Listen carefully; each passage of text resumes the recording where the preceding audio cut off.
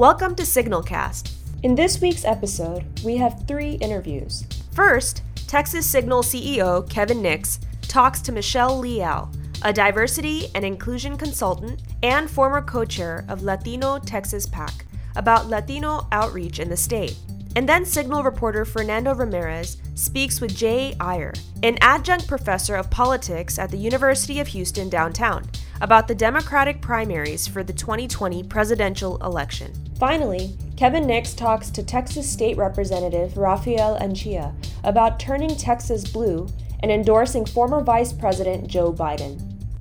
Look, your background in particular is interesting to us right now. We have a big Super Tuesday primary coming up. And then obviously a big election year in November, and the Latino vote is going to be critical. And it keeps getting more and more important, particularly this year. So first, though, let's talk about you and your story. We were talking yesterday about your interesting family background. Share with folks that story. Sure. So I am a third-generation Houstonian, born and raised here, and I come from a family who got involved in politics by accident. My grandparents got involved in politics in part in response to the poll tax, and then in part because my grandfather was an immigrant, a refugee of the Mexican Revolution, and became a successful business person here in Houston. And at a time when he was just walking down the street downtown and happened to tip his hat to some white businessmen passing him on the street just to say hello. You know, the idea that he would make this gesture that he perceived himself as their equal offended them so much so that they tried to have him deported. And so that was their first foray into politics and getting really actively involved. And, that trend has continued. And my dad was a judge and here in Harris County for a long time, but also was really politically active. I think one of the things that he was most proud of politically was mentoring and supporting other candidates and encouraging them to run, particularly Latino women. And one of those people was Gracie Sines, who was a prosecutor in his court, who he repeatedly encouraged and even pressured to run for office, and then ultimately ran and became the first Hispanic person elected to an at-large seat in Houston City Council. And so obviously that's, I assume, inspired you since you've already tipped your hat and run for office. Sure. It inspired me, obviously, to be involved, and I've been really politically active for a long time and really committed to figuring out how I can serve the Latino community and how I can make sure that we are more equitably represented. But I always swore that I would never, ever run. And so, I got enough of it growing up that I just said I'd never do it. And this opportunity presented itself very unexpectedly. And, it just was the right opportunity at the right time for me, and ultimately came down to, some folks that are really important to me, including my friends at Latino Texas PAC, saying, you care so much about this and you encourage others to do it, and are you going to get off the sidelines and get in the game, or, what are you going to do? Would you do it again? Run again? I would do it again in the right circumstance, if it were the right opportunity in the right circumstance. But I would do it again. Yeah, I'm glad I did it. As we all know, Super Tuesday is this coming Tuesday, and a lot is going on, to say the least. So at the presidential level, what do you anticipate Latino turnout to, where are folks leaning right now, at least? Whether it's early vote or whether people vote on Tuesday. And I'm asking about the Latino community. Sure. So, I think the Latino community obviously has really been kicked around the last 4 years. And, we're ready to fight back, and we're ready for campaigns to pay attention to us and to really be talking to us and engaging us in an authentic way. And I think that where you're seeing that happen, you're seeing momentum. I think that that's probably why you're seeing a lot of momentum with the Sanders campaign here in Texas. You've got some great Latino leadership there at senior levels in his campaign, and I think that translates to some really authentic engagement and connection with the Latino community, and particularly young Latinos. I think that's exciting. Why are young Latinos going for him? I think there is an element. One, I think there's a real authentic effort to engage them that's happening from his campaign. And then two, I think that there is that anti-establishment element of his message and his campaign that really connects with people who, especially people who come from places or whose parents come from places where there is a lot of political corruption, where they feel like their voice and their vote doesn't matter, and where they just feel really turned off by the establishment. And that's the basis of his whole campaign, right? I think that's why it's not just Latino, it's lots of young people right. and lots of older people, right, who are sick and tired of how politics has been played and who the players are, gatekeepers are. And then, so when it comes to this state, right, do you see, we were talking before we went on about how some Republicans like Governor Abbott in 2018 and Ted Cruz, I have 18, the last gubernatorial election, and then Cruz in 18.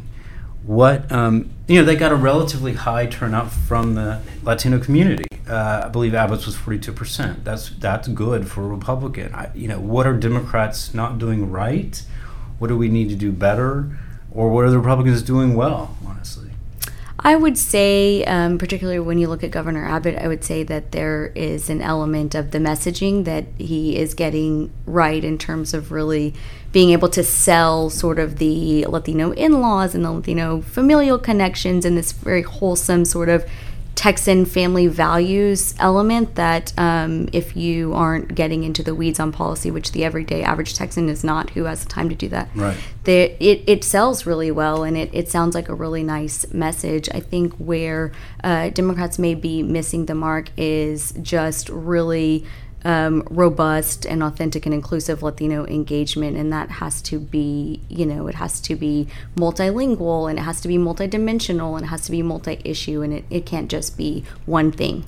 Hopefully, after Tuesday, whoever the presidential nominee is, whoever the U.S. Senate nominee, even after the runoff, if there is a runoff, is going to be, and then a number of congressionals down ballot.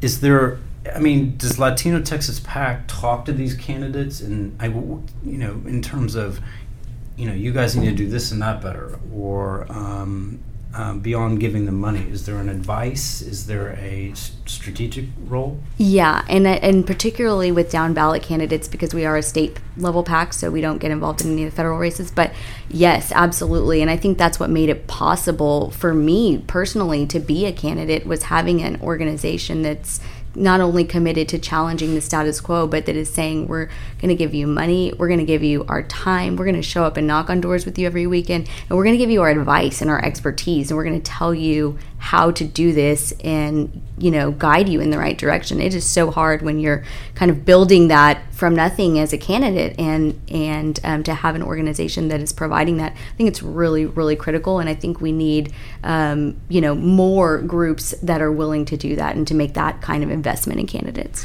Is it a lack of focus on this topic in Houston, which is where we are and live, versus Austin? Austin has some of this certainly going on, right?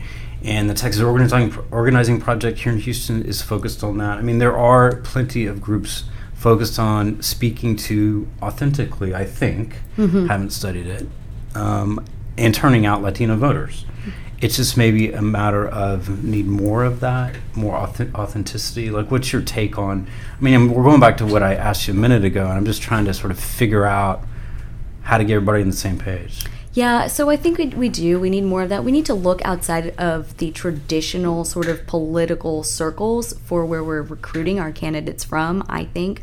I personally, as someone who's worked a lot in the nonprofit sector and in the philanthropic community here in Houston, I think that's a great resource for identifying people who are already showing really strong leadership in their community, and encouraging them to get involved in a different way and to take that leap. And I would say Representative Christina Morales is a great example of somebody who was doing that for a long time and was not just as an entrepreneur and as a business owner, but as a community leader and as someone who is leading a nonprofit family foundation that was doing so much in the community, and that translated very well to then running for office and really understanding what are the needs of my community.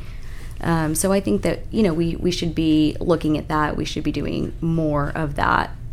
I'd like to see the party at every level, local, state, and national. I'd like to see it be more of a enforcement or accountability arm, if you will, so that it's not just about how we are recruiting and getting new candidates to run and into office, but what are we doing with the ones that are already there, and what's the onus on them to make sure that they're helping bring more Latinos to the table, if you will. And I'd like to see the party turn up the pressure, I think, on our current elected officials to ensure that, we're all working together to increase our representation. What's your outlook on November's election? I mean, we've said it, many others are saying, and in the fact that it is true, Texas is a battleground state. Question is, right now, whoever the presidential nominee is going to be will impact that to some degree, I think. What's your outlook, though, for major Democratic gains in November? I think it's great news that the National Party is going to start investing some resources here. So much of their financial resources obviously come from Texas, and so it's great that some of that is going to go back into Texas, and I definitely think that's going to have impact on what happens in November. I think that we will probably have some gains. I don't think that we will realize the gains that we're looking for necessarily. I just think that's a little bit longer term goal than this cycle. So in terms of issues, what issues are, some folks get maybe stuck that one or two issues are of great concern to the Latino community, but I think that that's probably not true. Talk about what, in terms of issues, how do we reach more Latino voters? Sure. I think we don't reach them by only talking about immigration. And I think that, Latinos are very entrepreneurial. And so when we start talking about economic opportunity, that's something that really speaks to the Latino community. And of course, healthcare is hugely important in the Latino community. So there's a number of issues that matter to us. And we just need to hear candidates talking to us and have them knocking on our doors and talking about that whole range of issues that's important to us. Michelle, thanks for joining us. Thank you.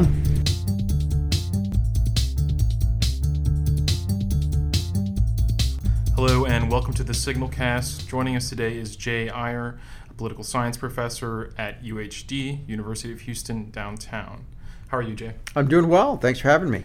Great. So I wanted to jump right into the debate that occurred recently this week in South Carolina, and I wanted to get your initial thoughts on it and your gut reaction from watching it. Well, it was a bit of a rugby scrum at times. I think sort of two things sort of stood out. One, there's no doubt that Bernie Sanders is the front runner in the race right now. He's sort of positioned both in terms of polling and in terms of where the major candidates left in the field to be the front runner, and that was pretty evident early on. It's also interesting. I think it was probably Vice President Biden's best debate that he's had so far. He's done very well. He did very well in that debate, so much so to the point that I think the overnight polls showed him, I think, picking up dramatically in South Carolina. Now, there's one poll that came out that said he was about 18 points ahead, which is pretty dramatic. But I do think sort of two things are at play here. One, the moderate lane of the Democratic Party in terms of the field is pretty crowded, with essentially the progressives having kind of Senator Sanders and Senator Warren as sort of that progressive centrist candidate, the only one that's left. The moderates are essentially the rest of the field, and that's having a real effect. Now, the one thing I would tell people to remember is that we want to think of these. There's two factors here. One, we don't have winner take all in the Texas Democratic in the primary system in the Democratic primaries. So you have to get a 15% delegate threshold in order to get any delegates. And at the end of the day, the strategy is less about winning states and more about accumulating delegates to get you to that 1991 magic number. And so for someone like Elizabeth Warren, I know this was talked about a lot on social media, the question was, why is Elizabeth Warren spending all her time attacking Michael Bloomberg?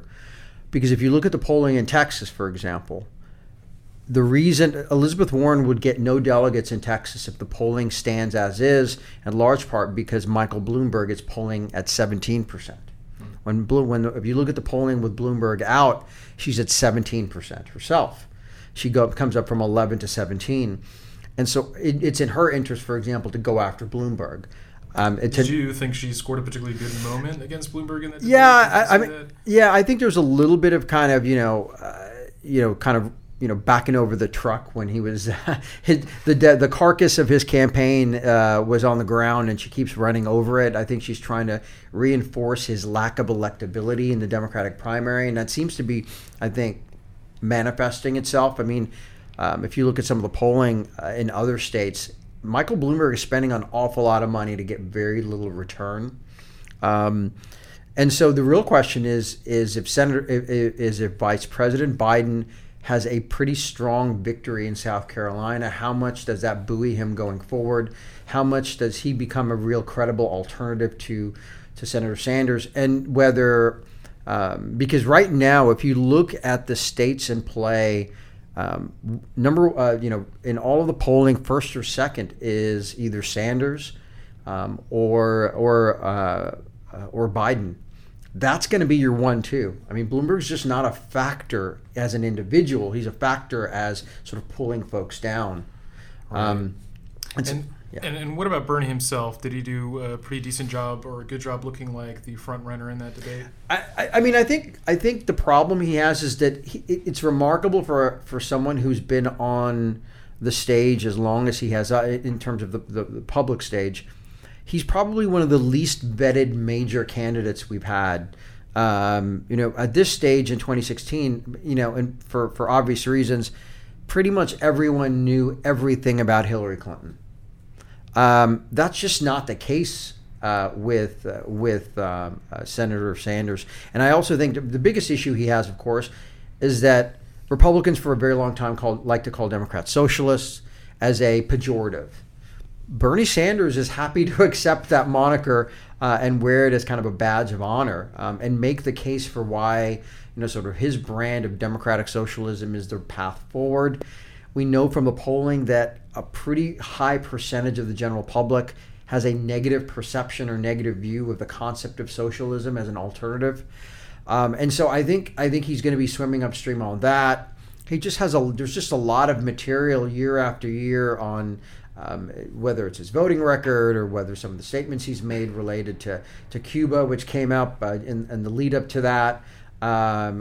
Again, I would remind everyone that some of the statements related to Cuba or Russia are essentially no more offensive than some of the things that President Trump has said vis-a-vis North Korea or China himself. I think the big difference, of course, is he has the bandwidth to do that because of sort of some of the negative things he said in the past.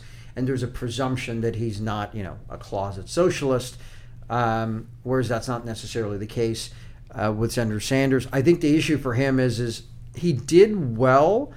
I think there was he took a lot of incoming fire from folks like Mayor Buttigieg and to a lesser extent Senator Klobuchar. I think the issue for him is whether or not, as the field sort of focuses after South Carolina and Super Tuesday, how much of it can he get, and will there be the kind of scrutiny? We're starting to see some of that now. There's been There's talks about the 1998 bill that he did related to nuclear waste in Texas that was deposited here from Vermont, a bill that he passed over the objections of others. And so it's sort of some interesting things here. I wanted to look to Texas a little bit, where Biden and Sanders are currently tied and Warren's not too far behind as well. What do you think is going to be the deciding factor in whoever gets the most votes between those two leading candidates in Texas? Yeah, you need 15% to get delegates. And so the whole question is who's going to meet that threshold. Right now, Klobuchar, Buttigieg are well below that threshold, so they're likely not to get any delegates out of it while they may get votes. The real question is the Michael Bloomberg effect. He's had one disastrous debate performance, one kind of mediocre performance. continues sort of the barrage. So the question is, how much will folks here? He's got his best area, the best state in terms of infrastructure for him has been Texas. The question is, how much does he actually take? I think the factor with Vice President Biden is, does he get a bump out of his debate performance, but more importantly, the results out of South Carolina? One of the things to keep in mind is probably, I think less so now, but a little about less than half of the total likely vote has already been cast in Texas before the South Carolina primary.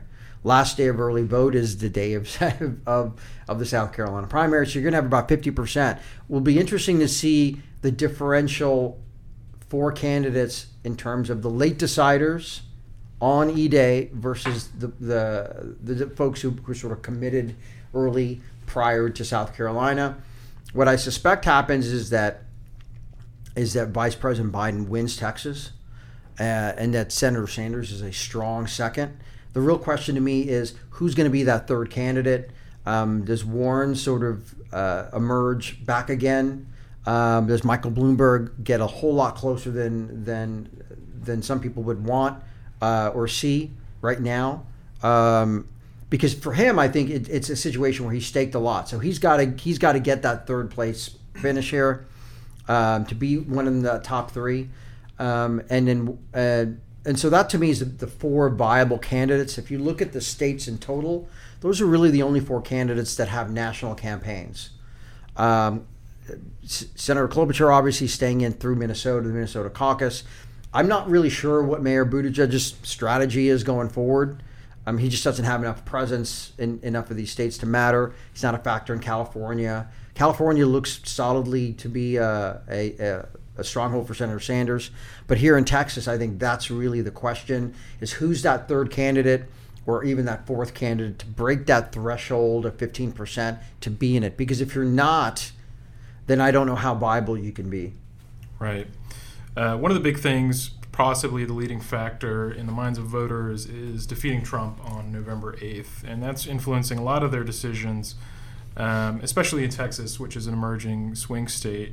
And while both Sanders and Biden are losing to Trump by similar margins in Texas, Biden backers in the state, like Congresswoman Sylvia Garcia and State House Rep. Rafael Anchia, have been making arguments that Sanders, and just to be clear, these are both politicians who have endorsed Biden, have been making arguments that Sanders would be bad for down ballot races. What's your take on that? Yeah, I mean, so the theory behind it is that Senator Sanders has particular appeal to urban voters and to non-college educated white voters.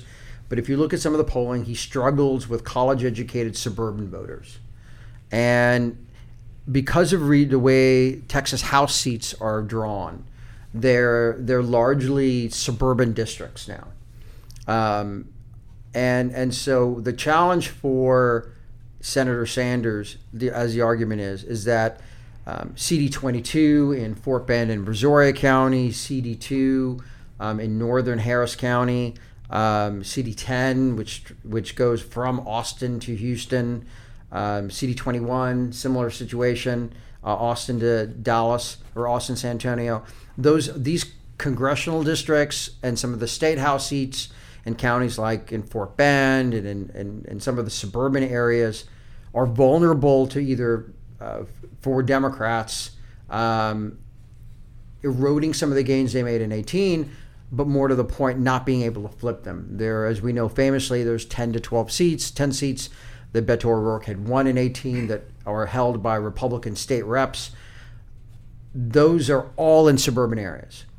And if you're a candidate that struggles, the general consensus view is that Biden is a better candidate than Sanders. Now, here's the clincher, right? Where I think that argument, or sort of the counterfactual to it. So much of 2018 was predicated on that, or the success O'Rourke had in drawing out some of these suburban voters. We had the straight ticket in Texas. There was not as much differential. I think what's going to be interesting this play is without the straight ticket, ironically, the effect of the top of the ballot is less so on the bottom. So what you might find is if Sanders is the nominee, that whether you're a Lizzie Fletcher in CD7 or ultimately a Sri Kulkarni in CD22 or Seema Lajvardian in CD2, you just don't run. You're running your own race independently. You're less dependent on the national ticket. Now, I think the challenge for them is what you're running with the top of the ticket with a Democratic Socialist. You're just going to have a circumstance where there's going to be a percentage of voters that may not be inclined to vote for Senator Sanders, but may want to vote for that congressional ticket and down ballot races. Without the straight ticket, it's much, much easier to do it. So the impact of having a presidential candidate that's weaker here in Texas on the down ballot may not be as pronounced this cycle because we don't have a straight ticket. So in an odd sort of way, Republicans got rid of the straight ticket thinking it would help them, but it may actually help down ballot Democrats if the top of the ticket is weaker. Right. And just on Biden, I mean, I'm curious when you look at the gains made in 2016 and especially in 2018, what type of voters are the ones that are carrying this momentum in Texas, and which front-running candidate really has the best appeal to them? So if you look at the gains, we had two things, right? We saw a shift. We saw a rise in voter participation among in 18 among young people, among Latinos, a slight growth among African Americans and Asian Americans, and a big shift in suburban Anglo women in suburban counties that shifted over to the Democratic Party. In terms of the profile of candidates, I mean, it's sort of a mixed bag. What we know now is that we've seen an increase from 2016, but not an increase at the level of 2008. And so none of these candidates are Barack Obama. The sort of the special sauce of increased minority participation, increased young participation, and sort of the ability to get kind of crossover voters. Right now, none of them have it, but that doesn't mean they won't. Sanders, there's no debating that he's generated some enthusiasm among younger voters. That's his strong base. Among minority voters, African American turnout is sort of underperforming right now. But we don't know, partially because we haven't seen turnouts with significant populations. We'll see here in Texas, but some of the polling seems to indicate that. Among Hispanics, I think the real question is whether or not, he's got an advantage. Sanders has shown an advantage. We don't know if that's going to result in a turnout advantage. And so some of it is twofold. Are you getting, his vote share has gone up dramatically, but whether that's generating new turnout, I think is somewhat debatable. But right now, there's no evidence that any of these candidates are generating, extraordinary turnout. There's little evidence that the 2020 turnout is going to be more than 2008, and that's what we really need here. Right. And looking at some of these down ballot races in the state house, we're only 9 seats away, if I'm not mistaken, from Democrats capturing the Republican-controlled Texas House. What are your predictions and thoughts on the Texas legislature in 2020? Yeah, I mean, it's an interesting thing. I think you've got a couple factors at play. Obviously, we talked a little bit about the effect of the top of the ticket. Who the presidential nominee will probably certainly play a role. The funding should be there for these candidates. A lot of it is going to come down to how successful Democrats are in terms of turning out not just their base voters, because again, most of these 9 seats are in suburban areas. They're not in urban areas, with some exceptions. 138. Which was held by Dwayne Bohack, is in sort of the heart of an urban district, kind of sandwiched. He's surrounded by Democratic districts around. 134 in Houston, currently held by State Rep Sarah Davis, is a strongly Democratic district that she holds. It's a unique district in that it's highly affluent, but votes sort of culturally is culturally Democratic, at least on social issues. that's a district where I think she has way overperformed other Republicans. I think she beats the entirety of the ticket by a large margin.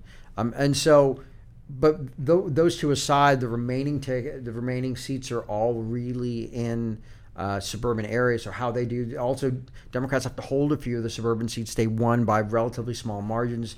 In Katy, Gina Kalani's seat is probably the best example of that.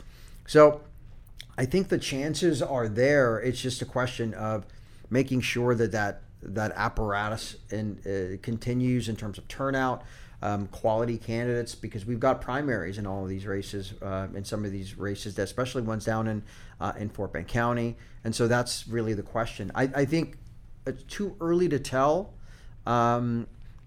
but a lot of it's going to depend on how coordinated campaigns are, how much is invested by sort of the presidentials here in Texas, and kind of what the general direction of the country is. But there's certainly an opportunity for Democrats to win and to flip the House.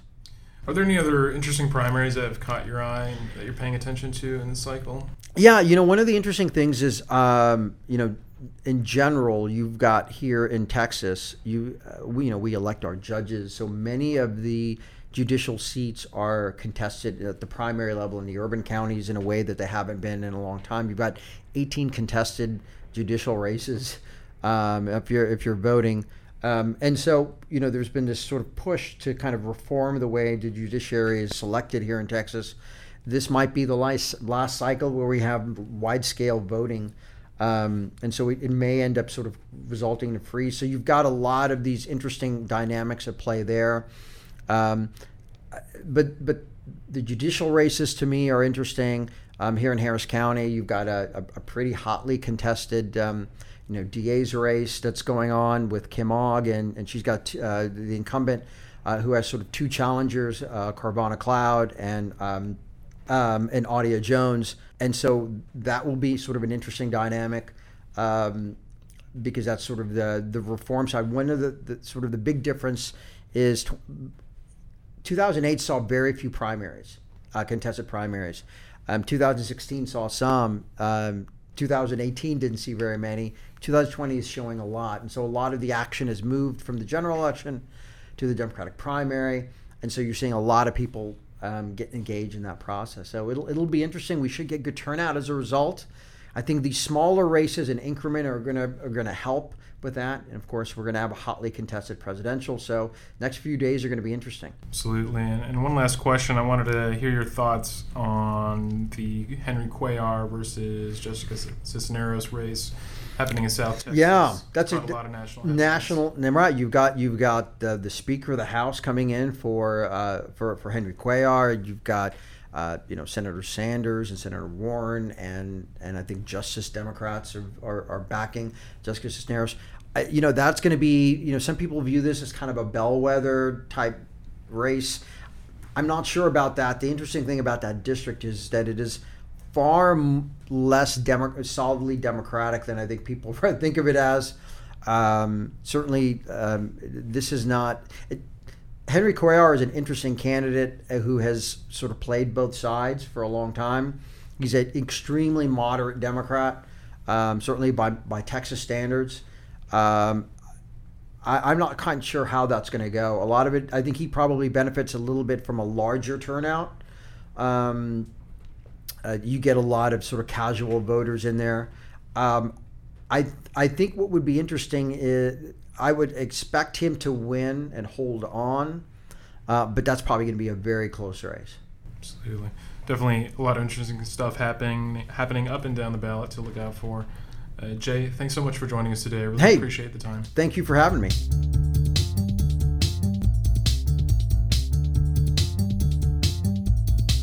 We're joined right now by Representative Rafael Anchia of Dallas. Representative, thanks for joining us. Hey, thanks for having me. You bet. I've been wanting to do this for a while. So let's get to the big story. Obviously, that Super Tuesday is days away, and you are a Joe Biden supporter. Tell us why. So you may know, but I was an appointee of President Obama on the advisory committee on trade policy and negotiation as we were negotiating trade agreements in South Korea and Colombia, and working on the sort of the Trans-Pacific Partnership. I got to work with Vice President Biden and got to know him and Dr. Jill Biden pretty well. I was invited to the White House on a couple of different occasions, and also to the Vice President's residence. I've also admired his work on gun safety, which is something I spend a lot of time on legislatively, and think he really is the perfect foil for Donald Trump. He certainly has the credibility to be a commander-in-chief. He's shepherded us through some very difficult issues, and finally, he is that steady hand that I think the country desires. Someone who is going to rebuild institutions in this country, raise our profile in the world again as that beacon that we were previously under President Obama. And then finally, the last thing that attracts me is I think he can be very competitive and win in Texas. Right. You know, while people are looking at the national head-to-heads, right now President Trump trails everybody, but I really do think that Vice President Biden attracts those independents and those suburban women that we're going to need to continue the gains that we've been making in the legislature and in large urban areas. Well, most recent polling, actually the past 2 or 3 polls show Bernie Sanders and Joe Biden neck and neck, basically tied among likely Democratic primary voters in Texas. You were quoted in the Tribune this week about Bernie, and to talk about the potential impact you think he could have, you know, if Bernie does take it, the impact down ballot in Texas. So my quote was that post Beto and post picking up 12 seats in the Texas legislature, we really the country believes that Texas is a swing state. In fact, Texas, with very little investment in 2016, actually was more competitive than Ohio, which had massive investment. So we have generated a great deal of momentum. We're starting to keep dollars here in Texas from national groups, and I think the investment and from DC, right? Yeah. And whereas we had served as an ATM in the past, just exporting dollars, people finally believe, and whether it's the state house or winning a statewide office, I think we're at the cusp. My concern about Senator Sanders is that he's going, as many people as he's going to bring in, and I do believe the thesis that new voters are coming into the process, that he may expel or discourage that many more people from either participating, either voting Democratic, or maybe even pushing people to Donald Trump. And that's been borne out by at least a couple of studies. I saw one on Vox just recently that says that whatever gains we might see from young voters, those are going to be offset by pushing independents away. And so that's my big concern. Only time will tell. It's possible that I'm just missing this whole thing. But when I look at the aggregate new voters that have come into the process and the people who helped us win 12 state house seats, many in suburban areas, it really was those independents that broke our way rather than new voters coming in. And so, and the degree to which Senator Sanders would need to bring in new voters into the process would have to be something that we have never seen in Texas electoral history. And even with President Obama, which was a complete phenomenon in 2008 and generated so much excitement, it is an important data point that the 2008 numbers for this presidential primary are still higher than the 2020 numbers. So if that is an indicator, you might even grant that President Obama generated that much more excitement than Bernie Sanders is generating now, and we still didn't have the type of bump in new voters that made Texas flip. So those are some of the variables that I'm looking at now. Well, and so far, right, former vice president hasn't yet won a caucus or primary. That could change on Saturday in South Carolina. We'll see. It could also obviously change on Super Tuesday. But Right. I guess the question is, can he still pull it out? Are we getting past that point? We're getting close. I mean, we're certainly getting close to the tipping point. It doesn't help, I remind people still that Senator Sanders here in Texas is below a quarter of the electorate in his polling, right? So now who knows if you aggregated some of Senator Warren's supporters, what it might look like. But what appears to be kind of the Bernie lane and then everybody else, and who knows how that would break out, it is still a vast majority of the Democratic Party electorate that is not with Senator Sanders. But to your point, we are getting close.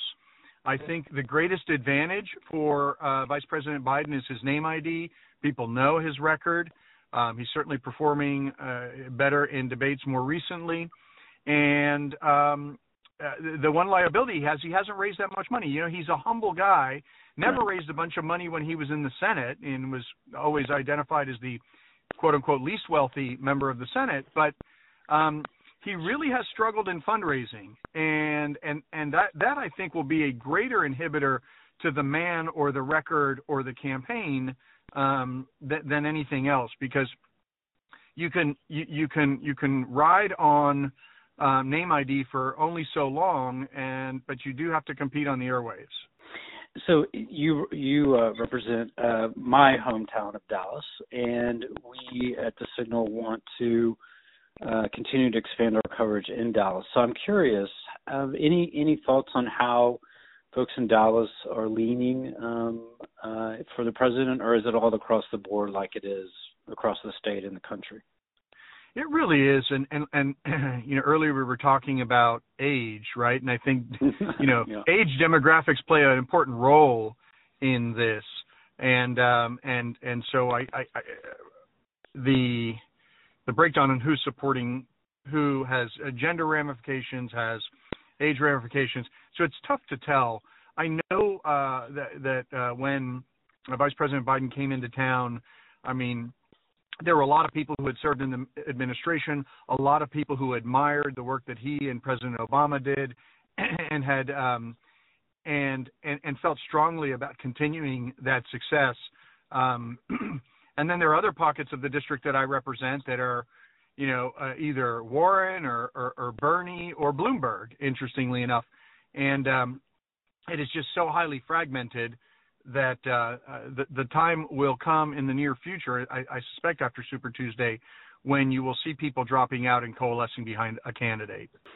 The other big story, obviously, in this state politically is the State House. And Democrats are only 9 seats away from taking the House back. We'll have to compete, obviously, in more than those 9. But it is the pivotal place to focus for the state and really go from either, depending on how you see it, purple or some shade of blue. So obviously whatever happens in November at the state house level as well will impact, what is done, as you all know, in the legislature, which we go back into session in January. The state goes back into session in January. Talk about, just try to underscore for folks how important the State House is in terms of what public policy in Texas looks like next year. So let me just step back a minute and say the Texas legislature is the governing body, the legislative body for the 10th largest economy in the world, okay? Ahead of Russia, ahead of South Korea, ahead of Mexico. Texas is an economic juggernaut, has a lot of political power, a lot of economic power.